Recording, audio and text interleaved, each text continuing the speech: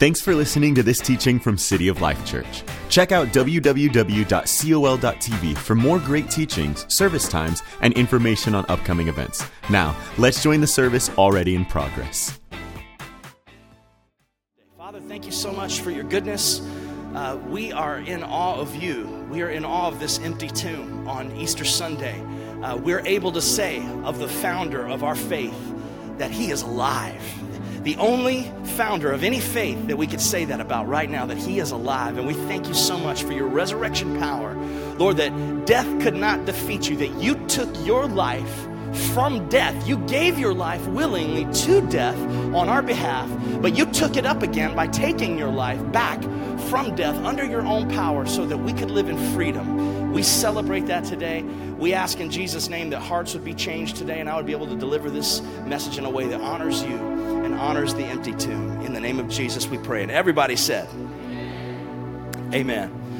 So in our Easter story, we have Palm Sunday, where Jesus rides into Jerusalem on a donkey, fulfilling Zechariah chapter 9, which is a prophetic scripture in the Old Testament that tells what the Messiah is going to look like.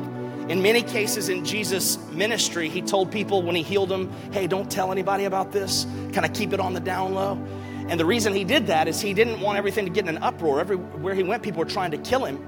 And he wanted to stretch it out as much as he could until the last minute to keep giving people the message of hope. But now, when he rides in on this donkey, on Passover week, where there's 2 million people in Jerusalem, he's fulfilling this prophecy clearly. He's not speaking in parables at this point. He's just coming straight out saying, look, I'm the Messiah. I know you're going to kill me in just a few days. I know you're going to kill me in 5 days from now. So deal with it. I'm the Messiah. You can get as mad as you want to. So we move from Palm Sunday, that scene where Jesus is not just a victim of circumstance, I'll have you know, and all the things that happened to him, but he's pushing these things forward. He knows these things are going to happen. He's stepping right into them. On Maundy Thursday, which is called Maundy Thursday from the Latin word mandate, the Christian church celebrates Maundy Thursday as a whole, and we talk about the Last Supper. We talk about the great mandate that Jesus gave the disciples to love one another as they have been, as he has loved them. Jesus goes and tells Judas at that dinner, he says, look, go and do what you're going to do. I know you're going to betray me. So once again, Jesus is not a victim of circumstance. He's pushing all these things forward. He goes into the Garden of Gethsemane to pray.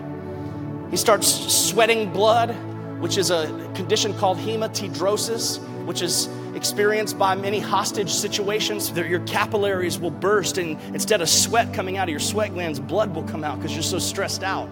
This is Jesus in the garden. And he's betrayed in the garden. And he gets arrested and tried in some ridiculous kangaroo court where they're trying to bring all these charges and accusations against him that are not real. They just have to lie and invent a bunch of stuff that's not true. He's convicted. He's sent to a place called Gabbatha where he's whipped publicly. Gabbatha means the pavement. And in his whipping, there are many scholars that say that most people that got whipped in that way 39 times would die from blood loss. Then he has to carry his own cross. We've heard from Scripture that you couldn't even tell if he was a man or a woman at this point. Jesus is so tortured physically to fulfill Isaiah 53:5. He was wounded for our transgressions, bruised for our iniquities. The chastisement of our peace was upon him, and with his stripes we are healed. And he carries his own cross, his own instrument of death, up to Golgotha, outside of the city of God, where he's crucified between two thieves. Crucifixion was the most barbaric form of execution the Romans had ever invented. You're hanging a man up on a cross, and you actually, when I was a kid, I thought you died because it hurt so bad or because you bled out of your hands and feet. But in essence, the reason it's so cruel is you don't die from that.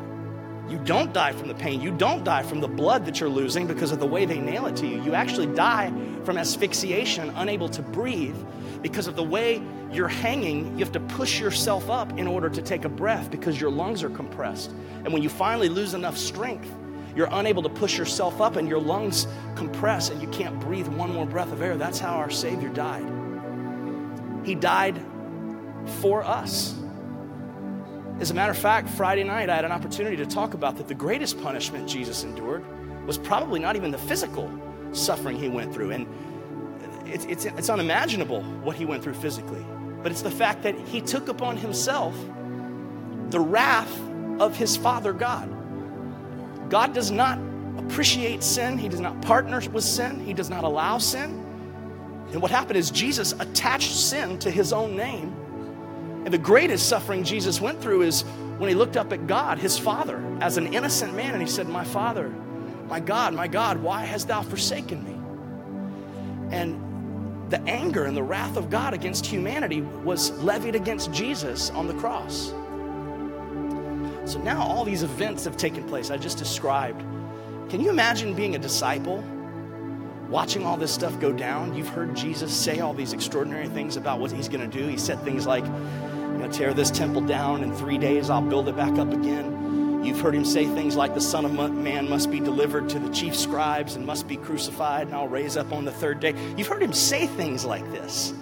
But at what point do you think that maybe it's like an analogy for something, but maybe he's actually serious, and now they take him down from the cross, and Joseph of Arimathea puts him in this grave, and some Roman soldiers are told to guard the grave and to seal the grave, and now there's just this calm and this quiet. Everything went quiet. Have you ever got your hopes up about something in life, and right when you felt like it was ready to come together, everything goes quiet?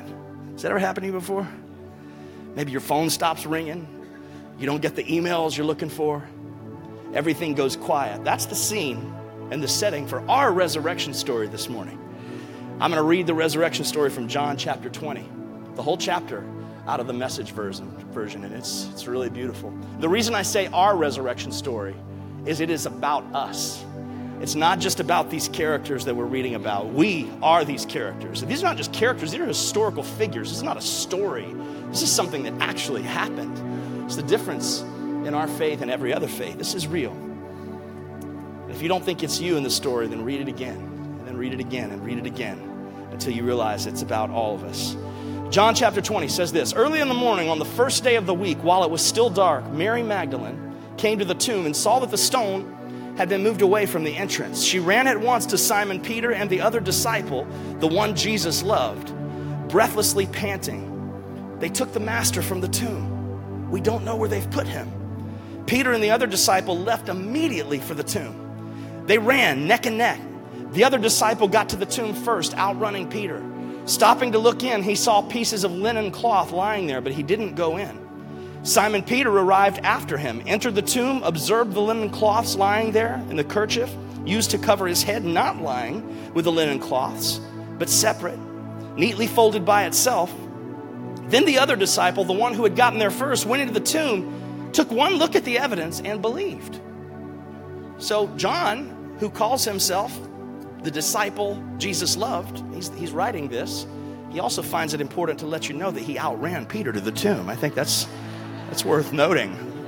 I mean, maybe he had a little humility problem there. I'm not sure about that. Or a little competition with Peter going on. It says that they look at the clothes, and I've heard some theologians say that basically the way they were laying to them appeared as if whoever had been in them had just vanished, and they just fell straight down.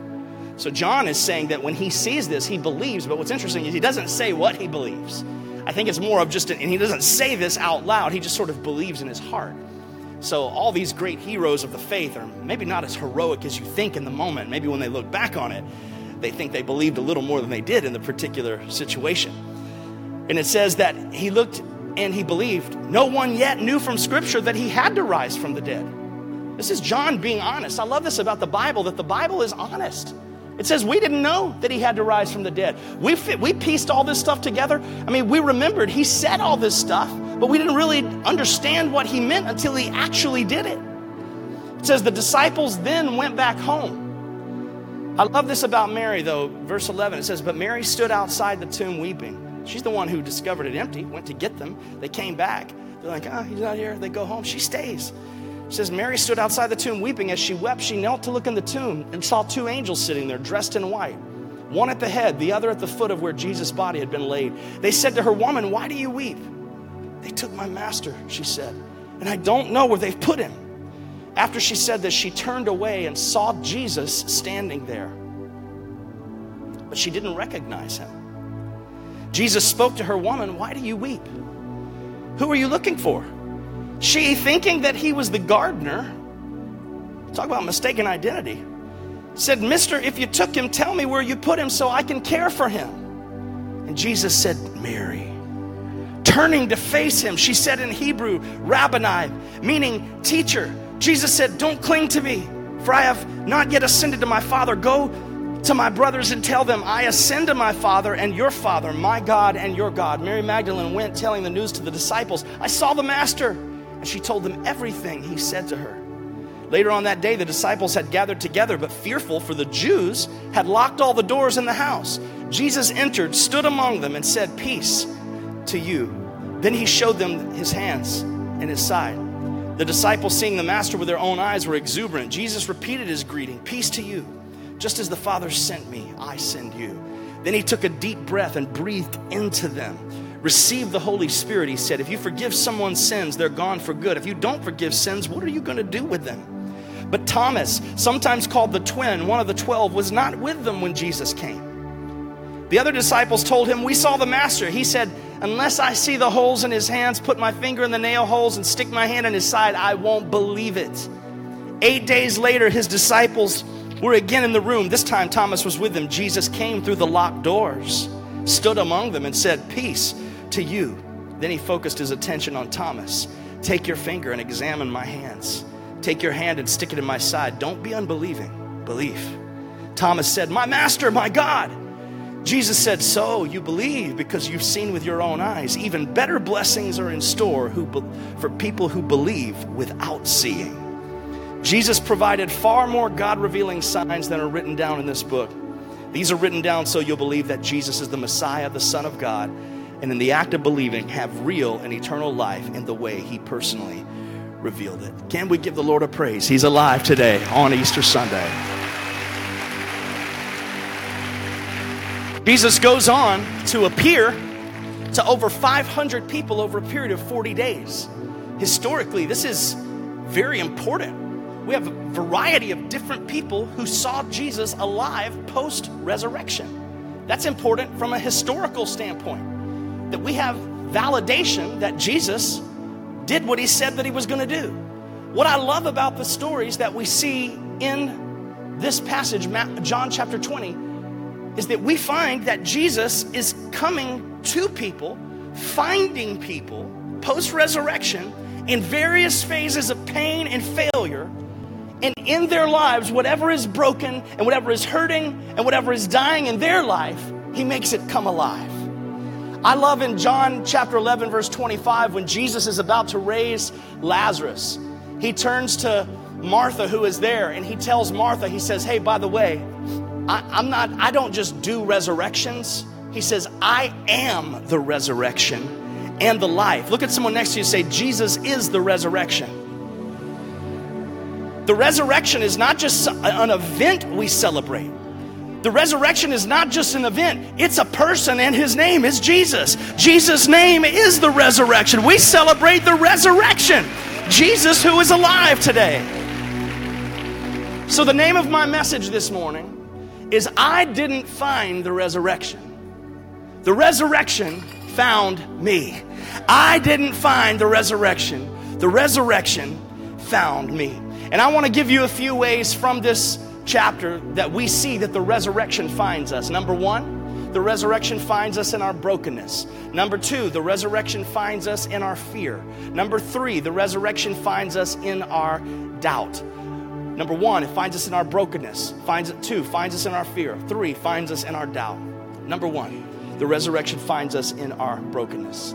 Mary Magdalene, at the beginning of this story, she's coming to take care of the body of Jesus. Why is this significant that the first person to see Jesus is a woman? Well, one of the first critiques that was ever written against Christianity in about 400 AD, from an academic standpoint, people were criticizing like crazy the fact that the first people that supposedly encountered resurrected Jesus was women, because at the time, women were not regarded publicly to have an opinion that was worth listening to. As a matter of fact, they weren't even admissible to give testimony in court. So what these people were saying about Christianity is obviously it's not true. The story comes from women, so you can't trust it. And what I love about the Bible is if the Bible were not true, there's no way they ever would have written that it was women who discovered Jesus. But since it is true, they just went ahead and tell what actually happened. The first person that ever saw resurrected Jesus was a little lady who got 7 demons cast out of her by Jesus many years before. I love the fact that our glorious Messiah comes to the most broken people in the most broken situation who have the roughest past, and he reveals his goodness and favor and glory. Can somebody give God a praise on a Sunday morning today? Come on, look at someone and say, it's Easter, yo. My goodness. Mary Magdalene is the first one to see him. She's this broken woman who had nothing. She had 7 devils, and he cast those out, and she followed him for years. It was one of his biggest supporters, and now her heart is broken. And all she knows how to do is come be kind to Jesus and help take care of his body. And she's brokenhearted because she thinks that grave robbers have taken him and are going to further humiliate him. And she goes and she sees that it's empty. It's the stones rolled away. She goes, gets the disciples. They look, they leave, and here she is crying. And then she sees 2 angels, and they say, "Why are you weeping?" She's saying, "Where is he?" Then all of a sudden, she turns and sees Jesus. Remember, I told you the resurrection finds us in our brokenness. She's so brokenhearted that she doesn't even realize Jesus is standing right there. I wonder how many people here today might be so brokenhearted that you don't realize that Jesus is standing right there. But what I love about the resurrection is he finds us in our most broken situation. And I love the way he reached her. He didn't say, "Hey, Mary, I'm not the gardener. Take a closer look." He didn't do that. You know what he did? He just said, "Mary." He spoke her name. I love that about the Lord. The Lord wants to speak your name in a way today that reminds you of who you are in him. There is a relationship that you have to Jesus. There is a whole life that you begin to live when you define yourself by who he calls you. Life is supposed to look like that. It's supposed to feel like that. In the moment that he speaks her name, Mary, the Bible says that she turns and she says, "Rabboni." She calls him the name that basically you call him when you first start following him. Are you brokenhearted today? Well, the resurrection means hope is always greater than sorrow. It means that it's never over with Jesus. He reminds her of who she is in him. So the resurrection finds us in our brokenness. Number 2, the resurrection finds us in our fear. In the story, we move on to the disciples, the big tough disciples. I mean, yeah, they went on to do amazing things. They all died martyr deaths for Jesus. So I'm not making fun of them, but I'm saying they're supposed to be the big tough disciples who've been with Jesus all these years. Where do they find themselves on resurrection day? Locked in a room, afraid they're going to be killed by the same people that killed Jesus. And behind locked doors, in their fear, Jesus comes into the midst of them. So the resurrection not only finds us in our brokenness, the resurrection finds us in the middle of our fear. You know, fear is the absence of peace. Have you ever been up all night fearful about something? Raise your hand if you've ever been up worried about something all night. You know what's happened is your peace has been taken from you. Your peace and your security has been taken from you. But what I love about Jesus is Jesus comes into the middle of their fear. And what does he say to them? He says, "Peace to you." He speaks the very thing that is missing in their life. I wonder if you're living in fear today. Maybe on Resurrection Sunday, you're fearful over a report you've got. Maybe you're fearful over the way it looks like the trajectory of your life is going. Maybe you're fearful that you're going to lose a spouse or lose a loved one, or something in your life isn't going to work. And maybe you've allowed your peace to be taken from you. What I love about Jesus is that Jesus comes into the middle of that locked room. We've shut everybody out. And he says, "You've shut everyone out. I'm just going to come on in and speak the very thing over your life that you're missing right now. I'm going to speak some peace over you right now." That's what I love about the resurrection, is the resurrection is coming into your world to speak peace. And then finally, what we see in this wonderful resurrection story of John chapter 20 is we see Thomas is a man that's full of doubt. The resurrection finds us in our doubt. Yeah, I said the D word in church. Doubt. That's the word that Christians don't like to admit that they have. But it's not true, because all of us have it. All of us have experienced doubts in our life. We all struggle with our faith from time to time. Anyone that tells you they don't is just simply lying. It's not true.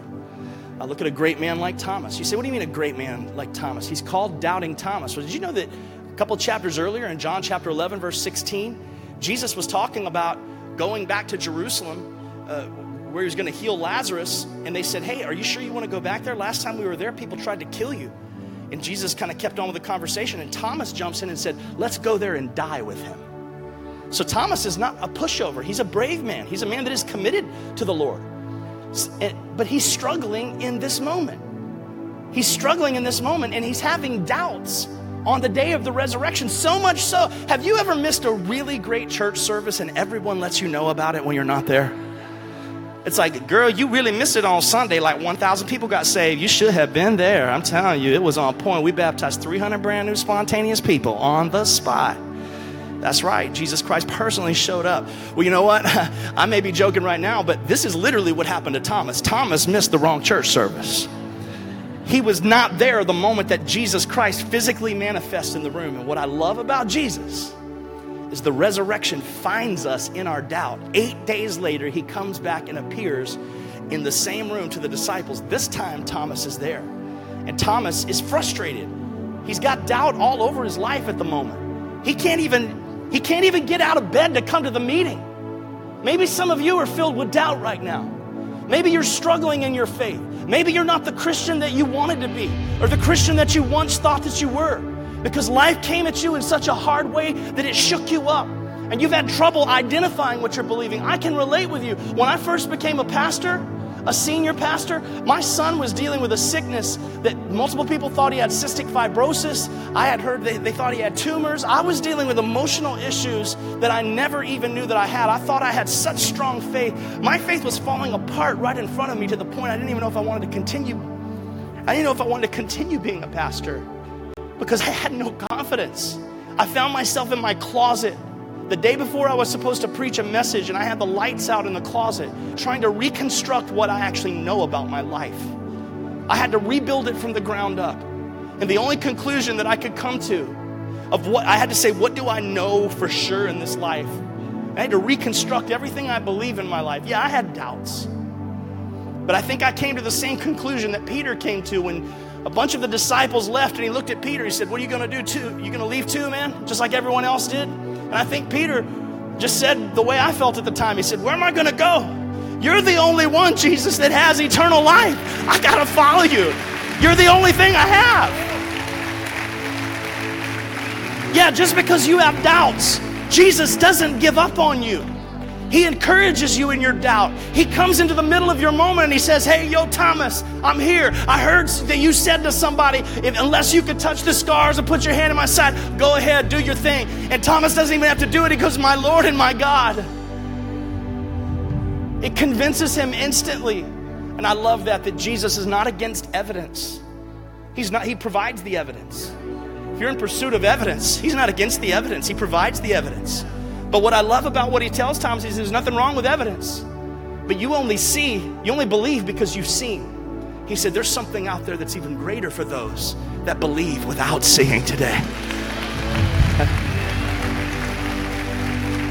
So I encourage you today on Resurrection Sunday to realize that the resurrection is not just something that we stumble upon or we find. The resurrection is alive. The resurrection is seeking you out in your worst situation. On the road to Emmaus, 2 disciples were walking just on the day that all this happened. They're talking back and forth about what went on. Jesus walks up behind them and kind of disguises himself. They don't know who he is. He says, what are you guys talking about? They say, oh, well, Jesus Christ. Haven't you heard of what's going on in this town? That Jesus Christ was crucified and they laid him in the grave, and we thought he was going to resurrect. We thought he was the Messiah. We thought he was the Savior. Jesus comes to them and starts explaining the scriptures to them. They still don't know who he is till he comes to their house and breaks bread with them. Then they recognize him. But the moment they recognize him, he's gone. What I love about that is also shows us the resurrection finds us in our disappointment. They're disappointed. Maybe you're here and you're disappointed today. Then years later, Paul, who is Saul at the time, he's on the road to Damascus, murdering Christians. He's a Jew that hates Christians. And Jesus appears to him. The resurrection appears to him in his worst moment of his life and says, Paul, why are you going against me? while you're trying to kick against the pricks, he says, it's me, Jesus. And Paul turns his whole life over to Jesus. And what I love is that's a final example that Jesus, the resurrection not only finds us in our brokenness, not only finds us in our fear, not only finds us in our doubt, not only finds us in our disappointment, but it finds us in our sin. The resurrection comes to even a sinner who doesn't even know anything about God, and the resurrection is knocking on the door to your heart tonight. This concludes the teaching. If you'd like to support what God is doing here at City of Life, click on the Give button at www.col.tv or text a dollar amount to the number 855-997-6900. We hope you'll join us again.